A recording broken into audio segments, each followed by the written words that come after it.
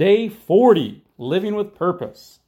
Many are the plans in a man's heart, but it is the Lord's purpose that prevails. Proverbs 19:21. For David served the purpose of God in his own generation. Acts 13:36. Living on purpose is the only way to really live. Everything else is just existing. Most people struggle with three basic issues in life. The first is identity. Who am I? The second is importance. Do I matter? The third is impact. What is my place in life? The answers to all three questions are found in God's 5 purposes for you.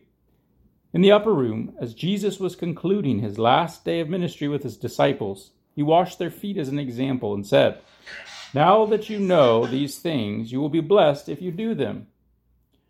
Once you know what God wants you to do, the blessing comes in actually doing it. Right. Wow. Can I read that again? Once you know what God wants you to do, the blessing comes in actually doing it.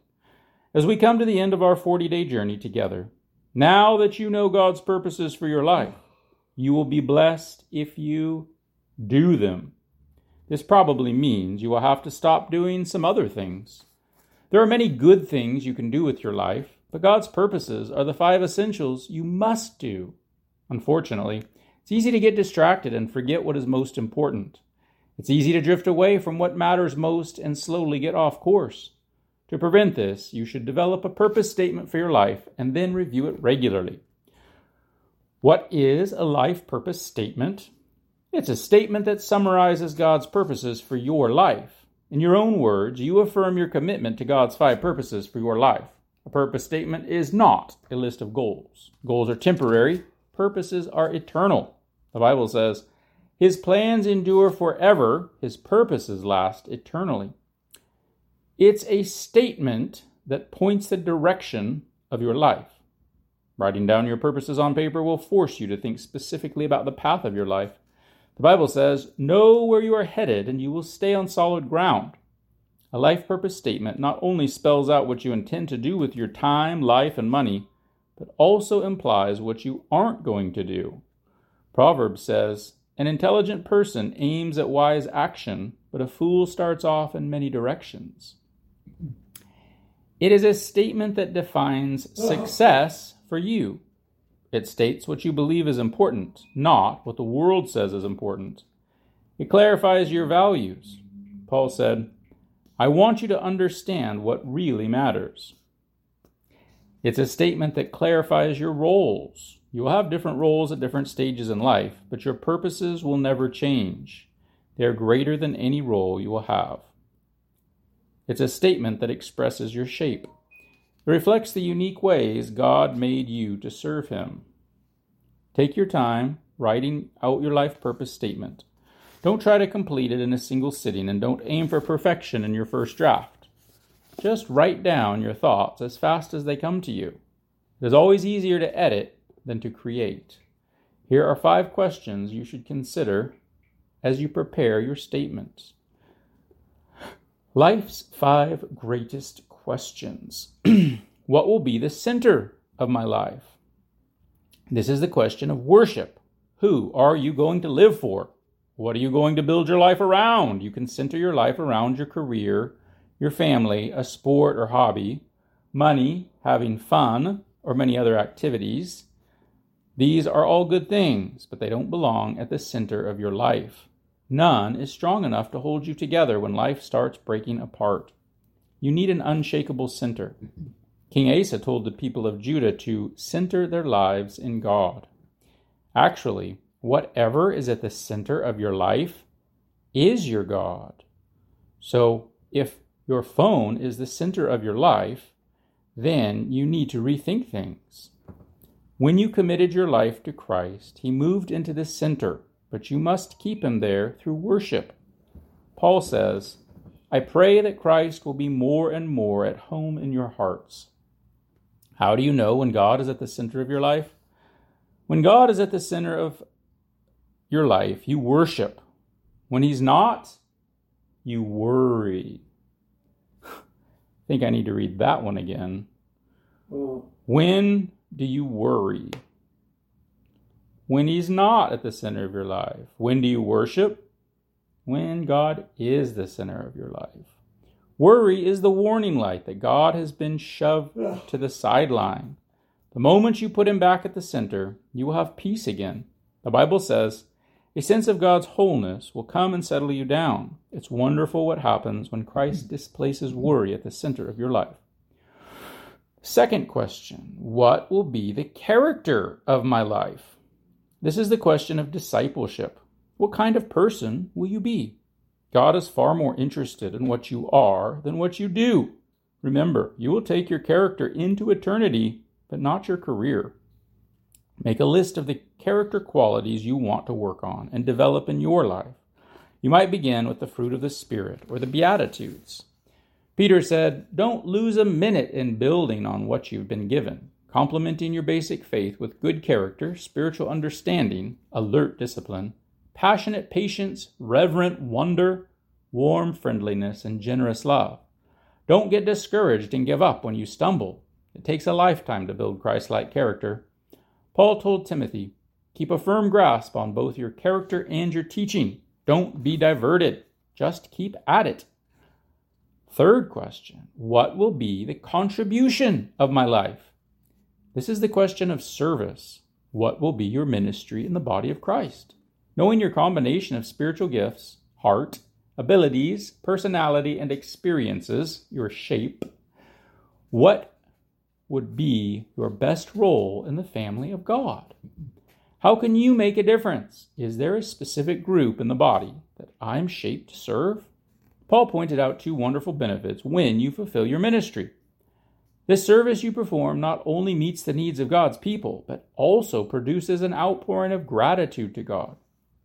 While you are shaped to serve others, even Jesus didn't meet the needs of everyone while on earth. You have to choose whom you can best help based on your shape. You need to ask, who do I have a desire to help most? Jesus said, I commissioned you to go out and to bear fruit, fruit that will last. Each of us bears different fruit. The fourth question, what will be the communication of my life? This is the question of your mission to unbelievers. Your mission statement is a part of your life purpose statement. It should include your commitment to share your testimony and the good news with others. You should also list the life lessons and godly passions you feel God has given you to share with the world. As you grow in Christ, God may give you a special target group of people to focus on reaching. Be sure to add this to your statement. If you are a parent, part of your mission is to raise your children to know Christ, to help them understand His purposes for their lives, and to send them out on their mission in the world. You might include Joshua's statement in yours. As for me and my family, we will serve the Lord. Of course, our lives must support and validate the message we communicate. Before most unbelievers accept the Bible as credible, they want to know that we are credible. That is why the Bible says, be sure that you live in a way that brings honor to the good news of Christ.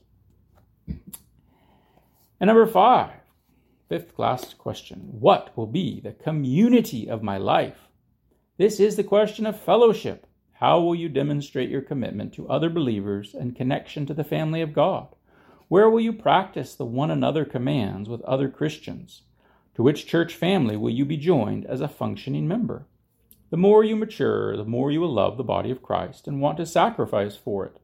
The Bible says, Christ loved the church and gave His life for it.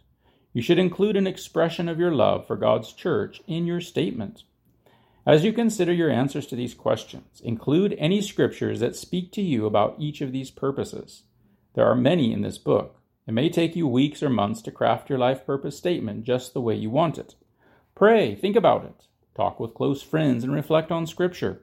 You may go through several rewrites before you get to your final form.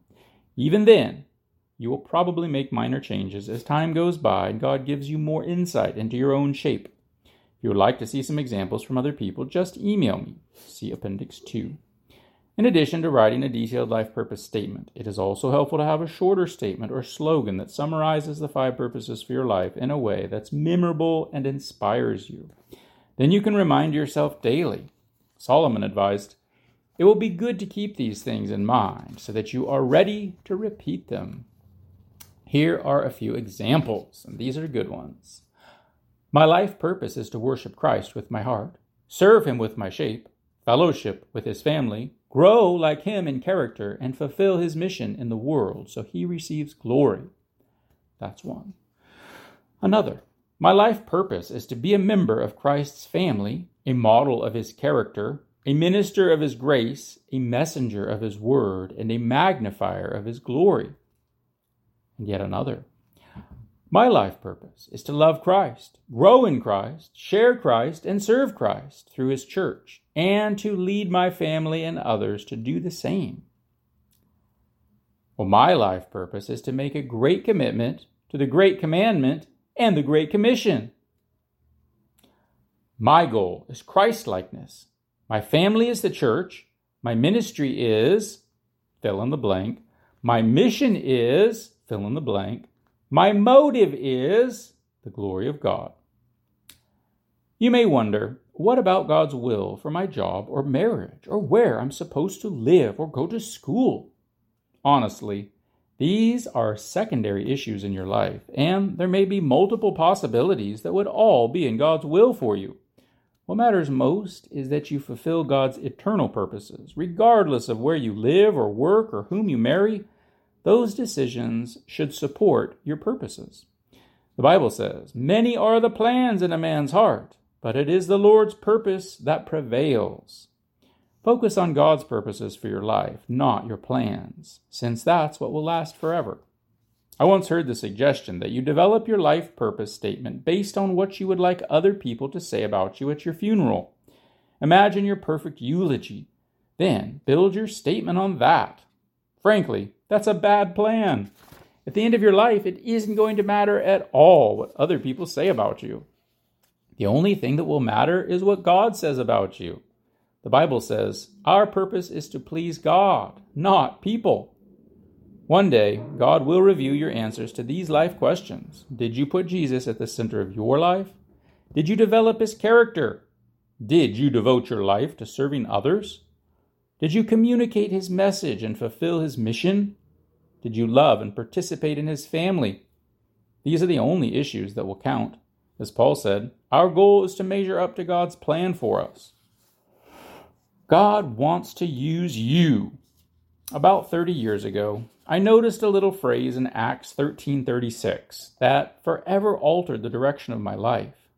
It was only 7 words, but like the stamp of a searing hot branding iron, my life was permanently marked by these words. David served God's purpose in his generation. Now I understand why God called David a man after my own heart. David dedicated his life to fulfilling God's purposes on earth. There is no greater epitaph than that statement. Imagine it chiseled on your tombstone, that you serve God's purpose in your generation. My prayer is that people will be able to say that about me when I die. It is also my prayer that people will say it about you too. That is why I wrote this book for you. This phrase is the ultimate definition of a life well lived. You do the eternal and timeless, God's purpose, in a contemporary and timely way in your generation. That is what the purpose-driven life is all about. Neither past nor future generations can serve God's purpose in this generation. Only we can. Like Esther, God created you for such a time as this. God is still looking for people to use. The Bible says, the eyes of the Lord search the whole earth in order to strengthen those whose hearts are fully committed to him. Will you be a person God can use for his purposes? Will you serve God's purposes in your generation? Paul lived a purpose-driven life. He said, I run straight to the goal with purpose in every step.